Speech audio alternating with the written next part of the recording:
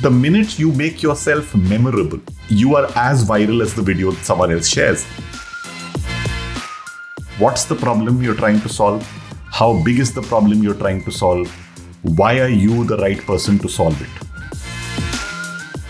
I think right now I am a curator of cool at some level. Measurability brings results, and results bring you measured deliverables, and therefore maybe even measured profit. Tools of technology have given us the right to be able to democratize art. Events engage your senses, and they engage all your senses.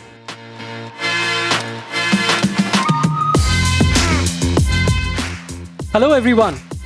Welcome to episode 2 of Recast.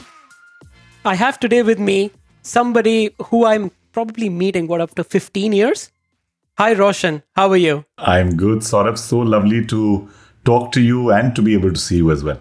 Absolutely, Roshan. Likewise. I think I have to thank COVID for this. I think the last we saw each other was in 2007. And, now we are here actually meeting virtually because of COVID. At least one thing to thank COVID for, right? That's right. So, Roshan, I think let me begin this discussion, by asking a question that I'm quite interested in asking because I sort of went through your website. And I think I really find, the way you introduce yourself very, very interesting. You call yourself a slasher by profession. So why don't you use that to sort of give a very quick introduction about you? And, what does this slasher by profession actually means? So being a person, Saurabh, who's been on stage since he was 4 years old, I've had to devise various ways to engage an audience. And so I've thought of multiple introductions for myself. And I used to get extremely bothered when people would read half-page bios, right? And he's done this and he's done that and he's done whatever. And it was very difficult to pinpoint what I do because I genuinely am a multifaceted person and I love doing multiple things at the same time. And then one day I found this slash as on my keyboard. And I said, well, this defines me because I've had maybe 11 to 14 professions, not full professions. In some cases, like I've written lyrics for a song, for a film and done about 15 corporate songs. So I am a lyricist, but it's not my core job. And I've done theatre professionally. So it is theatre / radio / TV / event manager / entrepreneur / digital marketer / producer / spoken word artist. I mean, you can just keep adding to that. So that's where the slasher came. And I found that for introductions to younger audiences, it used to land really well. So I'm also a big one about saying that, can you land a message really well? So this used to get me the laugh as well as the understanding. So I started using slasher in that sense. I am not a serial killer. Nobody needs to worry about that. Did I hear 14 different, professions? Yes. Wow. Which of this experience did you enjoy the most? I think engaging an audience is what I really like. And therefore, theatre, because it is the toughest and the most rewarding. I mean, it's the most rewarding because the audience, you can see the white of your audience's eyes, as we say sometimes. And the response is immediate. You can feel a human shared emotion. I mean, I think the one thing that in the pandemic that possibly, while right now we are having a shared experience, it's still across a screen.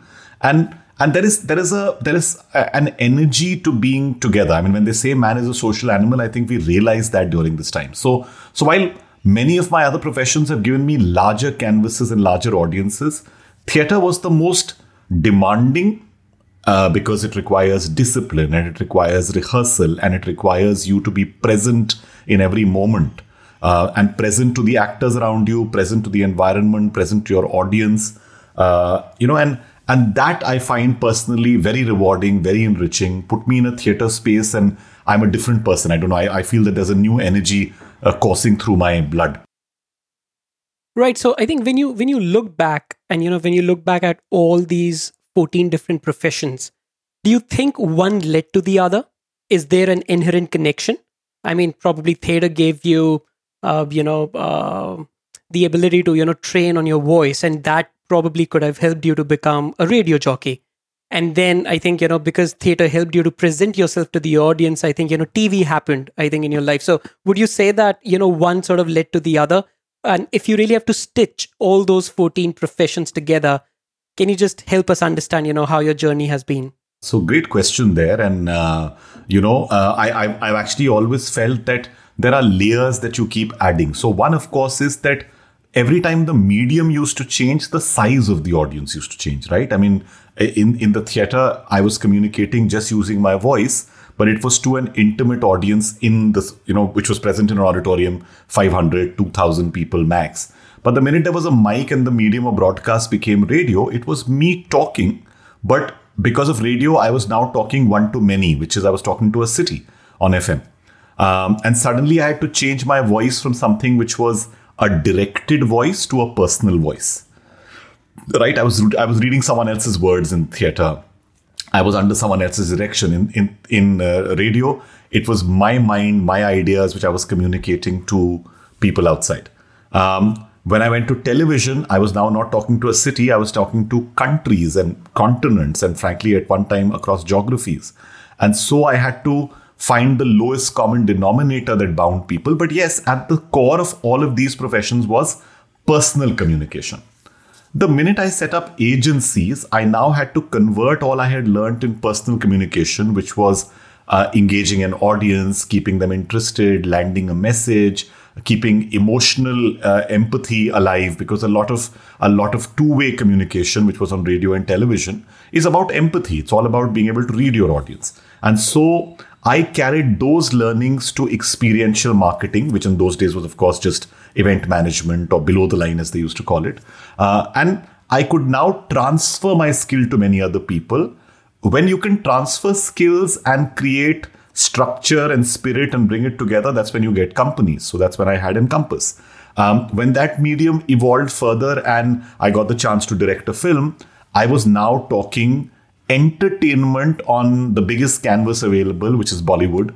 And it was a different learning, because what looks to you and a huge learning I had in cinema was that cinema is a medium which people can always go back and see again. So it is about the minutiae, as they say. It is about the minutest of details. It's about the one, leaf in the background that is looking at that moment out of sync. And in an event, you could let it go because that live moment will pass. On radio, you could let it go because you don't want to lose that energy.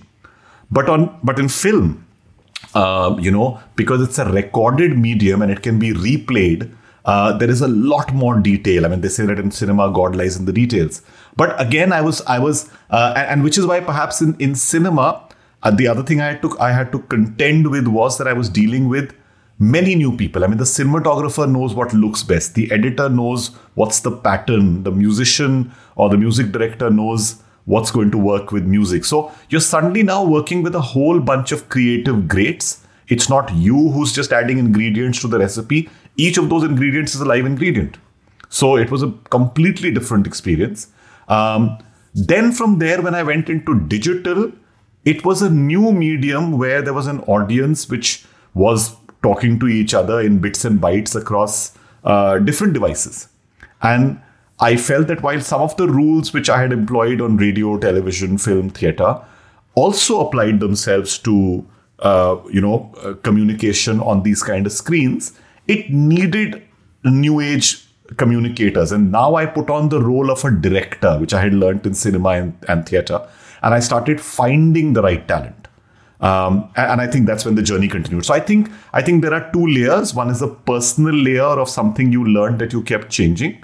And the second is the understanding of the medium and its scope and its benefits and its positives and negatives. So two key takeaways for me. One, I think you spoke about personal communication, and I think some of those learnings, you have also documented that in a book that you wrote called Speechless. Right. So if you can just talk about that a little bit more, and I think I would urge all my audience, to go and, buy one copy, because I've read that and it's an amazing, amazing book. So why don't you just give a gist of that, and then I'll move on to the next question that I have. Thank you so much, Saurabh. And, the book actually happened because I was pained by hearing people, very well-meaning people, get on stage and try to engage an audience and fail miserably. This is largely CMOs, CEOs, brand heads or whatever, who take the position they have been given to address an audience as granted because of the position they're in.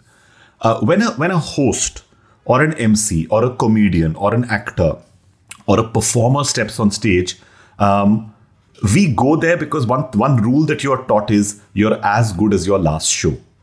And you are paid for your performance. So there's a line under Speechless which says, what would you say if your life depends on it? And this is what I tell all my performer friends. Go on stage as if your life depends on this show. That if the audience gives you a standing ovation, you will end up getting 5 more years added to you. Because the minute you make yourself memorable, you are as viral as the video that someone else shares.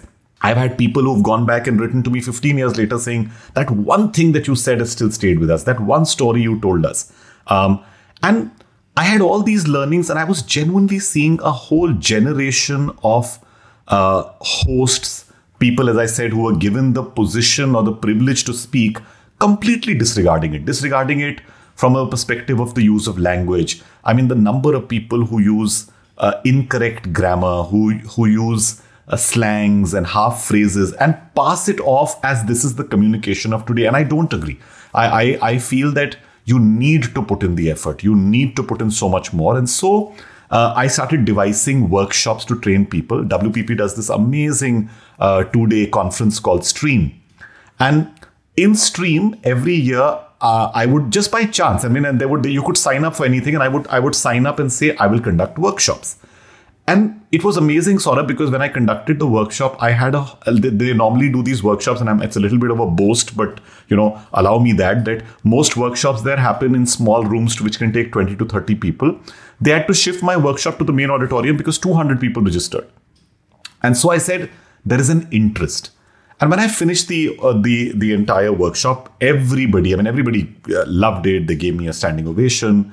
And as I walked out, Siddharth Banerjee, who at that time was the marketing head for Vodafone and a junior of mine from my college, came outside and said, Roshan, love what you do, but you make it too easy. And I said, what do you mean? And he said, this is experiential learning of 20 plus years that you have. But for you, it sounds a lot easier. Or, it's not as easy to do or execute. So I found it intriguing. And he says, I've also put together some notes on public speaking. Can I send them to you? And I said, sure. And he sent me the notes, and I found that his notes had a little more structure. I am, again, being a live performer, I can mold things as they go along because I'm almost, as I said, I'm sensing my audience. I'm sensing how they feel. I'm constantly saying, maybe I was going to tell this story, but this is not going to land. Let me go here. So I keep evolving my communication. Because that's your source of energy as well. I mean, you are sort of constantly deriving energy from them. Correct. And one of my old radio professors used to tell me that shows need to flow like water, because water doesn't stop anywhere, right? It just flows. And that's what I used to do. But Siddharth bought that structure. Siddharth asked me some of the questions, and at times I used to joke with him saying, oh my God, these are boring questions. He said, see, they appear boring to you sometimes, but for someone else, they require that. And after about 3 months of a lot of deliberation, discussions, copious cups of tea, we sat together, and I said, what we need is an acronym. We need something that can hold people together. And Speechless, the word, then plays out into, each of those alphabets stands for something. So S stands for setup, and P talks about preparation, and E says what's the engine that you're going to have, and from there on. But each of these is a chapter and a learning and a whole host of learning. It's filled with anecdotes and stories. And right at the end, I said that there are some people who, when they're on stage, sometimes they just leave me speechless with their communication, whether it is Mandira Bedi, who took on the cricketing gauntlet. She was the first woman who came into doing cricket, but did it with so much pizzazz and did it so differently and went through her ups and downs, but then became one of the strongest female voices. Or Mini Mathur, who was an MTV VJ, but that she has evolved gracefully, beautifully as an anchor. Or Cyrus Sahukar, who was somebody I trained as a student, but who is the wittiest person I know. If you see him on live stage, he's so funny, incredible sense of humor. Or Harsha Bhogle, whose depth of knowledge and humility are legendary. Or Gaurav Kapoor, who's like a younger brother to me, but I think Gaurav is the face of cricket. What he does with Breakfast with Champions, the world has seen. But, he brought a joy to cricket broadcast that wasn't serious. right? I mean, he made it light, he made it funny, he made it a lot more consumer friendly. So while I actually wanted to interview about 20 different people, I did 5 and put them in the book right at the end, and that's what Speechless became. And and the joy was that the day the book came out, believe you me, we didn't have to market it too much because it just spread. And me and Siddharth are both very grateful that it's an Amazon bestseller. And of course, if the people listening buy some copies, we'll remain on the list. Great. I will come to my second question in a bit, which is around Encompass and around experiential marketing that you just spoke about. But I think you just touched upon that great workshop that happened where WPP had to shift everybody to a bigger auditorium, and I think it was a huge hit. Had you done that workshop during COVID digitally or virtually, do you think it would have received the same kind of response? So let me tell you that I did those workshops, and I'm in fact just about to start next month. I'm starting a business storytelling course online because I have conducted multiple workshops online because geography is now history. There is no constraint. Somebody from Netherlands, from the US, from India, from the smallest city can tune in. I've had on certain days when I was doing my podcasting workshop, over 2,000 people attend. And it's crazy. But what people need to understand is that the minute you're doing a virtual event or a virtual workshop, you have to change your mind from live to broadcast. You have to almost think of yourself as a broadcast host. Help us understand that, because I think for folks like me, we don't get the difference, right? So what's the difference between live and broadcast? So look at 2 people. Look at the cricket commentator who is in the stadium, and look at the person who normally sits in studio and throws to the audience, right? Right. The difference in one and the other is that one person is reacting live to what's happening, right? I mean, if you remember, the radio commentary was ball by ball, minute by minute, etc., because the person was in the stadium, right? The person who is sitting in the commentary box and broadcasting is doing it keeping in mind that I have an audience to engage. Therefore, in the virtual communication piece, if you look at the screen we communicate in, there are 3 elements. One is the chat that is going on, right? One is the participants who are there in front of you, who might be live and talking to you. And the third, of course, is the material. So there it's a cricket match, here it might be a presentation. So it's presentation, participants, and what's happening in the chat. And you have to keep all these 3 elements constantly in mind. You switch to a slide, you go to the chat, you bring in a participant. So very often people lose people in virtual communication because they're so busy communicating and talking that they forget that everybody else is invisible and is slowly becoming even more invisible, because they would have by now turned and looked at their child or started reading a book or turned away. So how do you keep them engaged? So very often, if you see the hooks that come in television broadcast are click here, buy this now, there's the commercial break. What are you doing? What is your commercial break in a virtual thing? Are you giving a commercial break? Are you giving them that incentive? Are you asking them that quiz question? Are you making the invisible visible and calling up somebody saying, hey, that's a great comment, Saurabh, lovely. Can I get you up here to give us a quick response? So interactivity, engagement, making the invisible visible are some of the elements of virtual communication. The other big element is giving other people the opportunity to even consume. See, in live events, what happens is things happen and you have natural breaks. The break is the convenience break. The break is between speaker 1 and speaker 2. But what do you do that? There is no water cooler here. So how do you create water cooler moments on virtual? You set up meeting rooms and tell people, you know what, I want you to go for 5 minutes and I want you to talk about the most embarrassing moment in your life. Now, it has nothing to do with the core construct, and obviously you can construct them basis. I mean, if you are having an insight session with 50 people, you could turn and say that, okay, I'll tell you what's the one thing that's happened in your life that you think is extremely telling about you? Go into a meeting room and chat with people. What happens automatically is there is an informality of now we are 5 people in a meeting room, not 500. We are not in public view, we are in private view.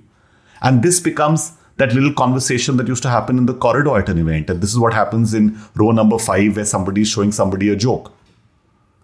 So you have to mirror all of these human moments from there and build them into your broadcast philosophy. And see how so many second screen experiences in sport do it. It's beautifully done by cricket. I think now does it beautifully. So when Hotstar is doing, Hotstar knows that yes, you're watching a match, but you're also maybe looking at your kid at home, or maybe you're also talking to your friend. And this generation is multitaskers as it is. So they will constantly engage you with a quiz, will their next ball be a six? So all of these elements, there's so much to learn. I'm actually now thinking very soon to do another workshop on just saying, virtual communication and the joy of virtual communication. That's right. I mean, I think the way we gamify, the whole virtual experience, I think that's where the trick really lies. I mean, I think just this morning, we were having like a company offsite, and my sort of technology team was sharing, these couple of apps, Prezi Video, and there's there's a new one called right? Yes. It just sort of changes the way people look at you on screen, and I think there are those little gimmicks that you can do, keep the audience engaged, but at the same time, you can then really deliver your content in a very impactful way. So I think that was super, and I think this whole space is changing so fast. So I think let me now go back to the question that probably interests me the most, and that's about experiential marketing, and that's also about Encompass, which was your company, and I think that's probably one of the first and one of the largest companies in event marketing in India. I will come to your company in a bit because that's where a lot of learnings are for me. But let me first understand from a practitioner's point of view, somebody who's really spent a long time in this business. For somebody who's not from the marketing world, they would understand what an event industry is. For marketeers, I mean, they will use very different kinds of terminologies, below the line, through the line communication. And I think if you go to a modern marketing company, they will probably call this as a part of experiential marketing. Give me your view. How do you look at sort of last 20, 25 years? How have you seen this industry changing? What has changed? And then I think, we'll talk a little bit more about the digital and the non-digital brands and how they really look at experiential marketing from their point of view. So, events have been happening since the first set of people sat around a fire and shared stories. That's right. Because while it was a micro event, there was one person who at that moment possibly had a story to tell, and they had a fire which became the gathering point, and X number of people sat around it, and there was a transference of knowledge or entertainment or a shared experience. So typically to me, moments which become shared experiences are events. Now, how big or small changes their context. When that same moment happens in a stadium at the opening ceremony of an IPL, you have to put on the lens of what I call 1 to million. My God, you're communicating not just 1 to 1, but 1 to million. When the same thing happens in a mall as an activation where there's a car on display and you tell somebody saying, would you like a test drive? It's 1 to 1. And when the same thing happens in an auditorium with possibly a particular audience that is more defined, which is the sales force or the PR people or company CMOs, or like what's happening in Davos, sometimes it's just people getting together. So a defined audience, that's 1 to many. So I used to always turn and say that, 1 to 1, 1 to many, 1 to million is the space of events. The lens keeps changing and therefore various things keep changing. But it's happened from the very beginning. I mean, whether it was, Chandragupta Maurya, if you remember, when he was king, around that point in time, there's this whole thing about Kautilya and Chanakya, which people talk about. And Chanakya actually turns and says that if you want to keep your praja, your people in your country busy, you must do lots of events. And that's what used to happen always. There was always events that used to happen, whether they were the gladiatorial battles that used to happen in the Colosseum. Those were all big events. Whether the Olympics, which started, in the early days when races were, etc., were done. These were just ways of keeping your audience engaged, whether it was a harvest festival or whether it was a religious festival. Over a period of time, all of these informal or slightly formal, if they happened from the powers that be, all of these things got certain number of rules and methods and pomp and pageantry and celebration and tradition, and all of these things happened. At some point in time, when brands emerged, the idea was, does a brand make a lasting impression on people? And that's when brand focused event marketing began. And brand focused event marketing then became again into this whole one-to-one, one-to-many, one-to-million space. And over the last 30 odd years, as I have seen this industry in India, it has gone from the traditional unorganized briefcase boutiques, one or two people who would come together maybe to facilitate and put together services, to frankly being what I think is a highly evolved part art, part science. Because when it comes with insight and consumer insights, etc., it's a beautiful, devised piece of communication which can land a message, which can have a call to action. The changes that have happened is that this industry has very often aggregated and de-aggregated. I think that somehow is the whole advertising cycle, right? I mean, you have these behemoths that come up and then they disintegrate, and then again they come up. I mean, but it's a cyclical thing that keeps happening. So in India, we've had this happen. We've always had the Wishcrafts, the Fountainheads, the Phase Ones, the Encompasses that happened. And when Encompass actually happened, it was to fill a need gap. I was a host in Delhi. I used to be called to MC lots and lots of events. And while I was doing that, I would feel extremely sad when I had to go and work really hard to make a bad event work. Right? And what I mean by that is that somebody had not planned and thought through everything. And being a communicator, having studied communication, it would be so simple. I mean, if you've got 200 people waiting in the pre-function area, are you doing something to engage them? If you've got people coming together, have you built a theme song which they can carry away, which takes the key message and transfers it? So I was using what I had learned in theater and radio and television, etc., and putting all of these ideas. But I was always doing it for other people, and very often it's a bit of a even today I would call it a little bit of a wild west kind of thing, that people will take your ideas and not give you credit, etc. And I didn't like that. So at one stage I said, I can fill this need gap by creating an agency that best resembles an advertising agency, because that's what brands are comfortable dealing with.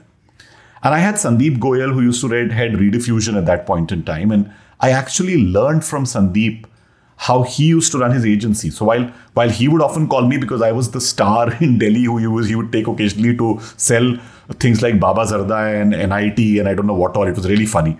But it was amazing. He was the best pitch master you could come across. And learning from him, learning structure, etc., I put together and cobbled together an agency. And 1997 to 99, when with the initial early days, people, when I used to ask people to join us, they didn't know what to tell their parents. What do you do? Right? And I used to keep telling them that, you've got to tell them this whole thing about one-to-one, one-to-many. They said, nahi samajh mein aata.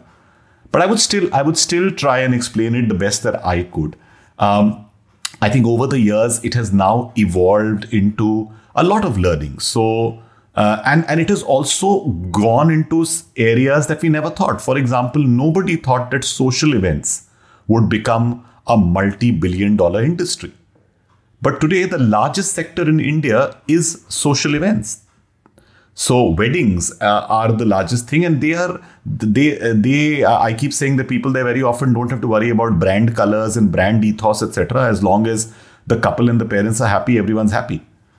But doing that is a really tough task. Then political events or government events governments have started doing events to showcase themselves, and I mean Singapore excels at this. You've seen that. I mean the number of events that they do. And it's done with a very conscious view on presenting. Dubai does it beautifully. India has started doing it beautifully. I think in the last two regimes, they have really understood the soft power of events. So whether it's doing the BRICS summit or the Indo-Asia, the Indo-Africa summit that we did, or the South Asian Games, all of these. So now there's political events. Then you must understand that organized religious events are becoming huge. And these used to be the evangelical events of the West, but today, when a Sri Sri Ravi Shankar does an event or a Baba Ramdev does an event, look at the attendance. There are thousands upon thousands of people. And frankly, these are the largest sectors. Brand events come after this today. I mean, brand events is where we started, but brand events are there's a lot more. I think there's a lot more work, a lot more reward because you've got measurable KPIs metrics of attached to it, yeah. KPIs, etc., which are there, which makes it really deliverable. And then of course, I used to turn and say that this is the space where everything from an IPL opening ceremony to a international conference for a brand, to a brand activation, to a product launch, to shopper marketing, to brand retail activation. I mean, you can just keep going on. Rural marketing. And rural marketing, again, is while it's still a little bit of a dark area, because nobody has been able to completely harness that. We've been trying a lot as Encompass. But these are all the disciplines. So I think it has evolved, become much, much bigger. I mean, there was a report from Ernst & Young which said that the Indian industry, for many years, it said is 10,000 odd crores, the organized industry. And we actually, last year, the Event and Entertainment Management Association, I became the president of, and the entire team sat together and said, we are doing ourselves a disservice. Our industry size is maybe 50 times that. So our estimate is that we are not 10,000 crores, but 500,000 crores. If you look at the entire sector. But again, I mean, we are trying to put together some surveys, etc., to prove to people how big this space is. It's still very disorganized. The last trend that has worked well here is that, nobody has worked out a metric of measurement for this space. And digital is winning, purely because everything is measurable. But there was a time that we tried unsuccessfully. Sukrit and I had worked for about 3.5 years to come out with a metric called return on experience. But, we were not able to find the right set of people who could actually work with us. And I also found that there was a big pushback from many industry people who said, but why do you want us to be measurable? Why, and I was like, because measurability brings results, and results bring you measured deliverables, and therefore maybe even measured profit. But again, I think that's the one gap even now that exists. Technology has gone, it's grown leaps and bounds. I remember the early days where it used to take us 3 to 6 hours to set up a projector. In fact, I have a friend, who used to work for one of the political parties sort of recently, and now he sort of shifted to his corporate job. And he used to tell me that, the way they used to count the number of people who used to come for a particular rally is through using drones. Right. Correct. And then, they just sort of measure the distance between two shoulders, and, so many gaps sort of, represent how many people, have sort of turned up. And what would come on news, versus the actual count, there was always that kind of gap. No, exactly.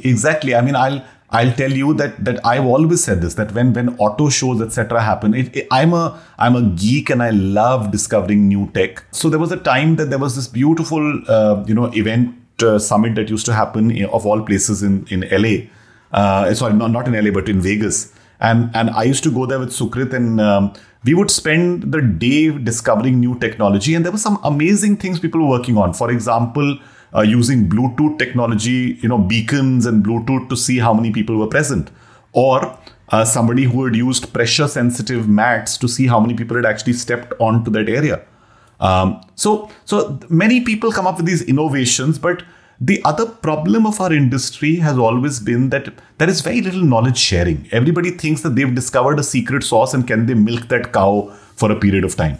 Let me just go back to, what you just shared. I think, you learned a few lessons about how to run an agency from Sandeep because he was a great pitch master. Distill it for us. What did you learn in 30 seconds? What I learned was that you identify a need gap, you blow it out of proportion, you provide a solution for it that suddenly seems, oh my God, you've got the magical solution, and then you say, now you pay me and I'll tell you the rest. So I think magnification is sort of an important identifying a need gap and identifying a unique need gap that makes the person in front sit up. Nowadays, when I talk to startups very often, my other mentor Rajesh Sawhney, he tells me always saying, what's the problem you're trying to solve? How big is the problem you're trying to solve? Why are you the right person to solve it? And I often go in with that. Of course, in events, you add a lot of pizzazz, etc. to this whole thing. The other thing that happened, and while you asked me to distill the pitch part, the other thing that happened was that 2 years into setting up Encompass, we had a brilliant person called Sue Fertal who had worked with Saatchi & Saatchi and worked with some of the best brands. And she was a true experiential marketeer from the US.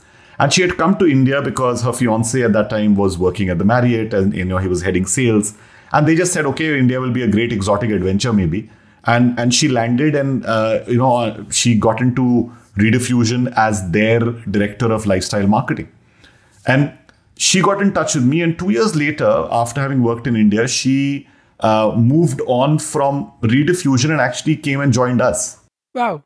Okay. And in that relationship, she actually bought what I genuinely value as one of the biggest strengths of Encompass, which is that she built systems and processes.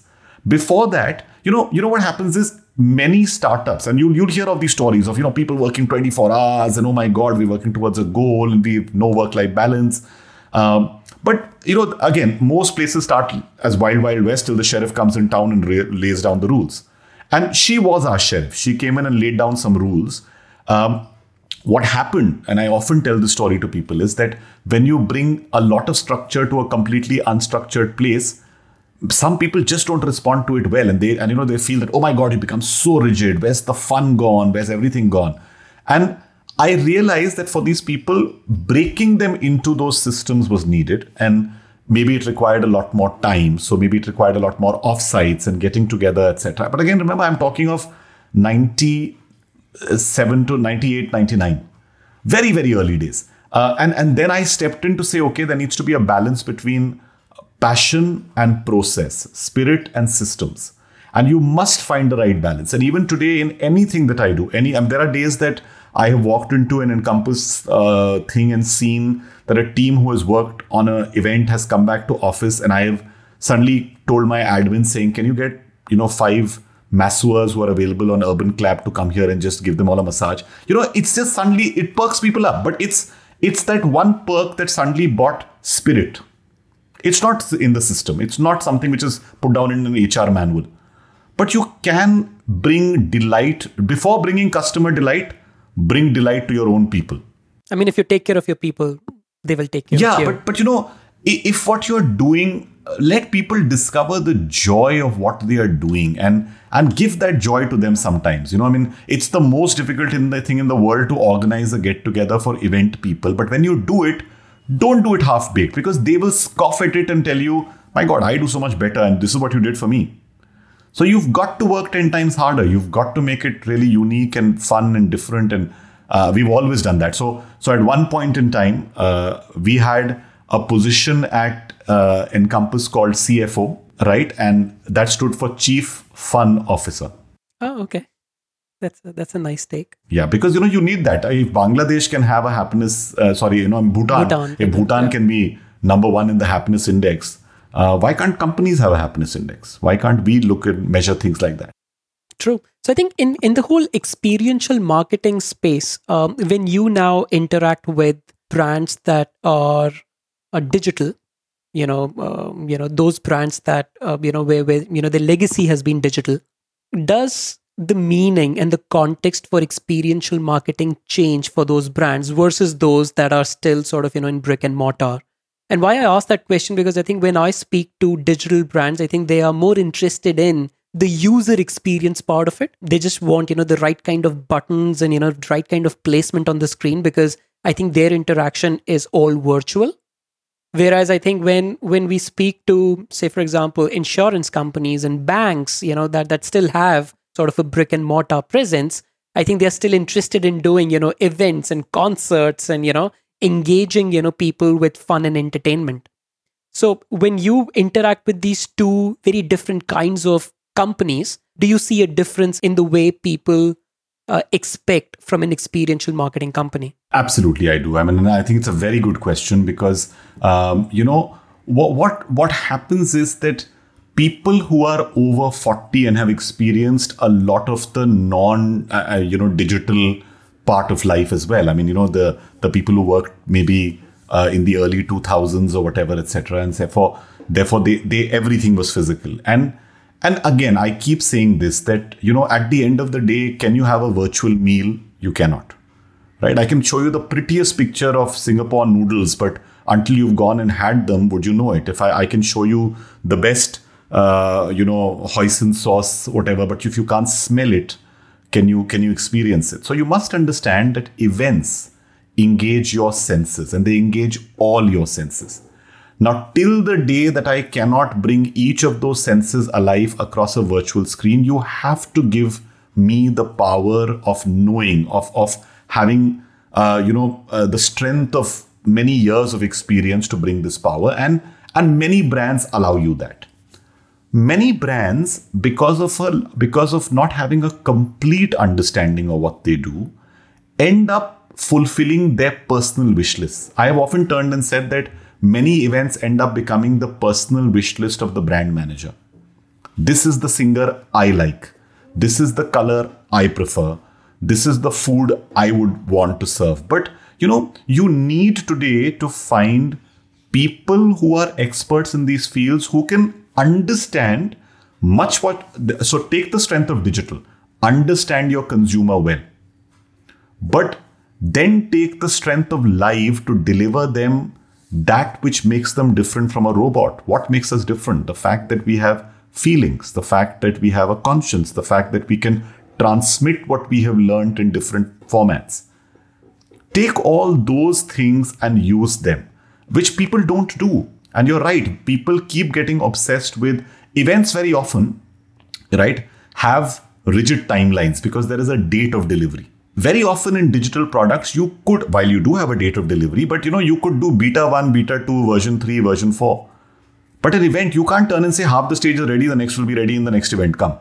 So I keep trying to explain this to people. And the thing that is often missing, and again, I think this is important for event companies that want to become big, and transparency and trust are two critical areas.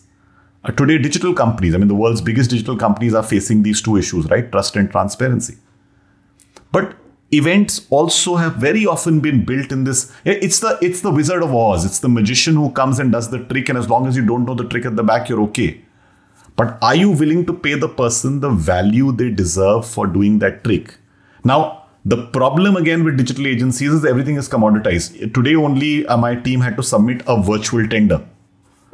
Now, fine, I'll submit a virtual tender and you'll evaluate saying X number of lights put together in a row cost you so and so amount. Fine. But the light designer who makes it happen, how do you pay for his years of experience or her years of experience?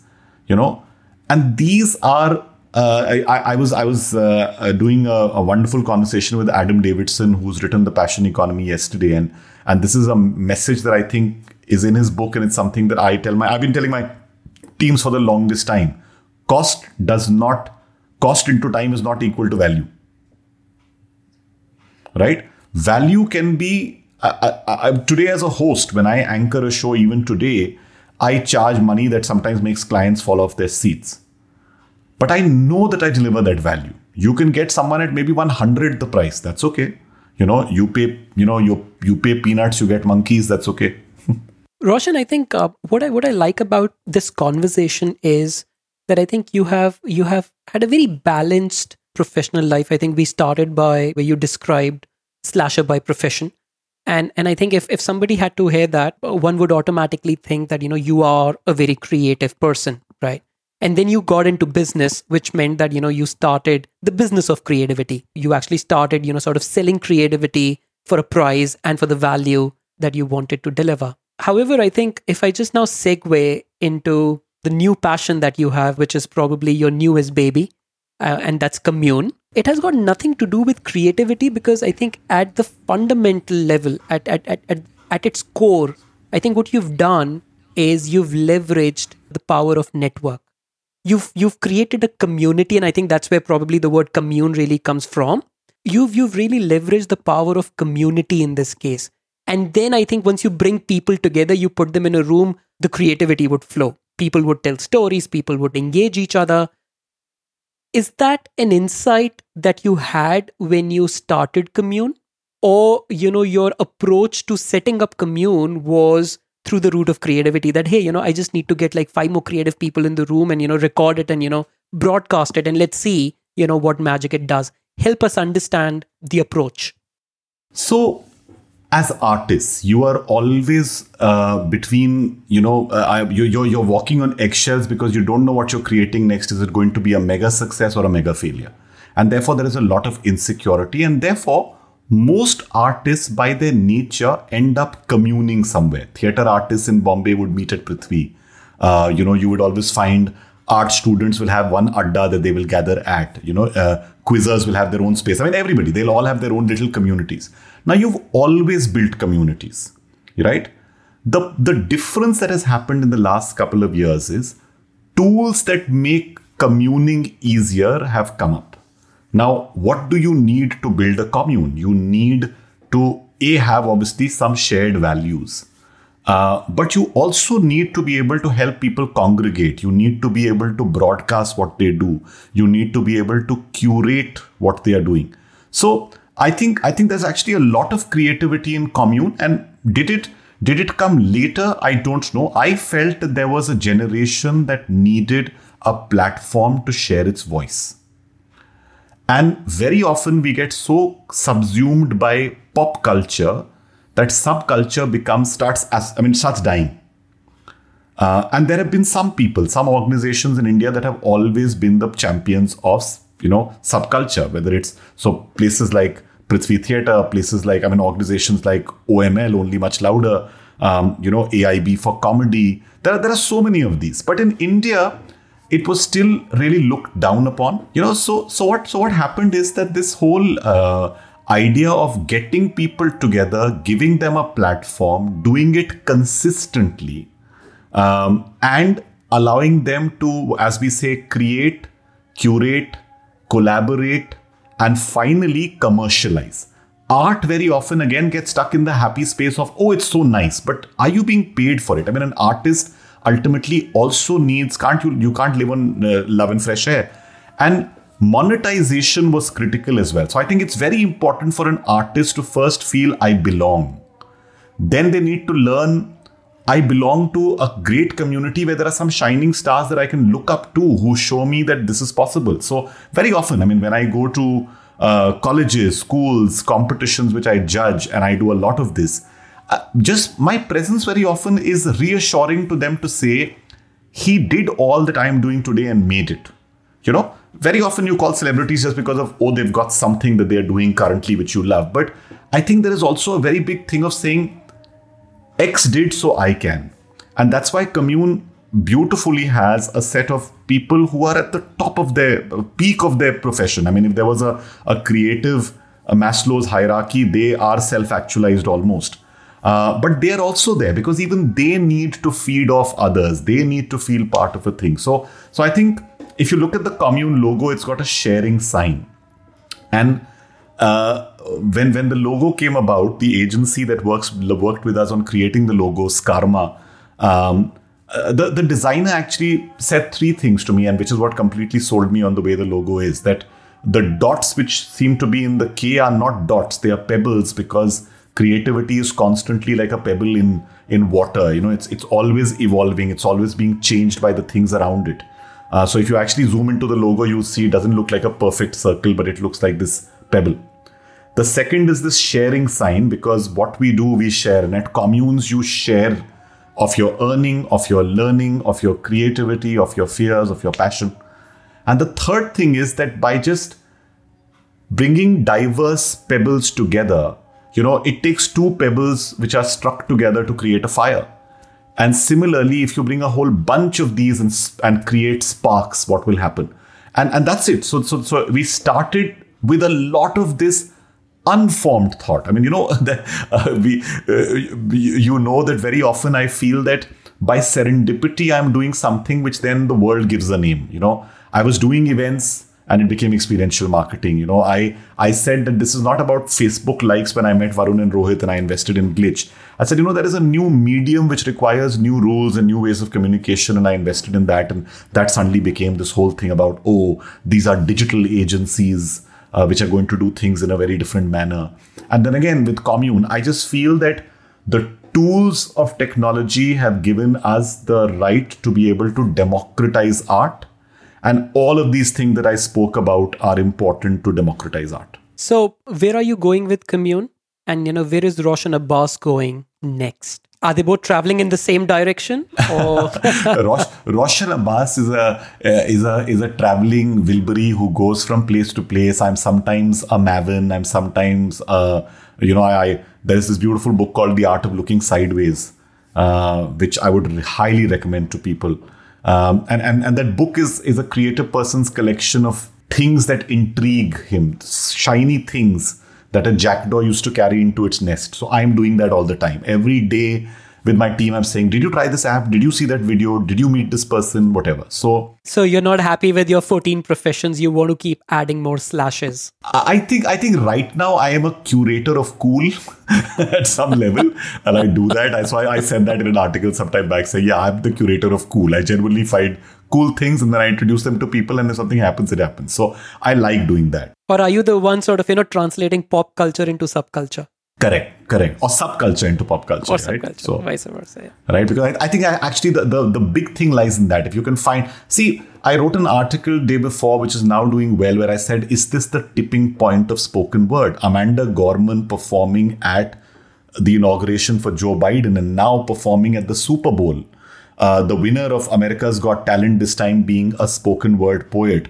Coca-Cola's new campaign having George the poet talking about it. What is this saying? It's saying subculture is becoming pop culture.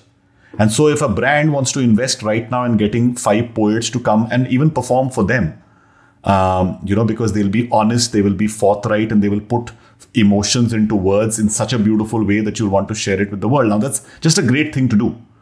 But I believe that tipping point has come.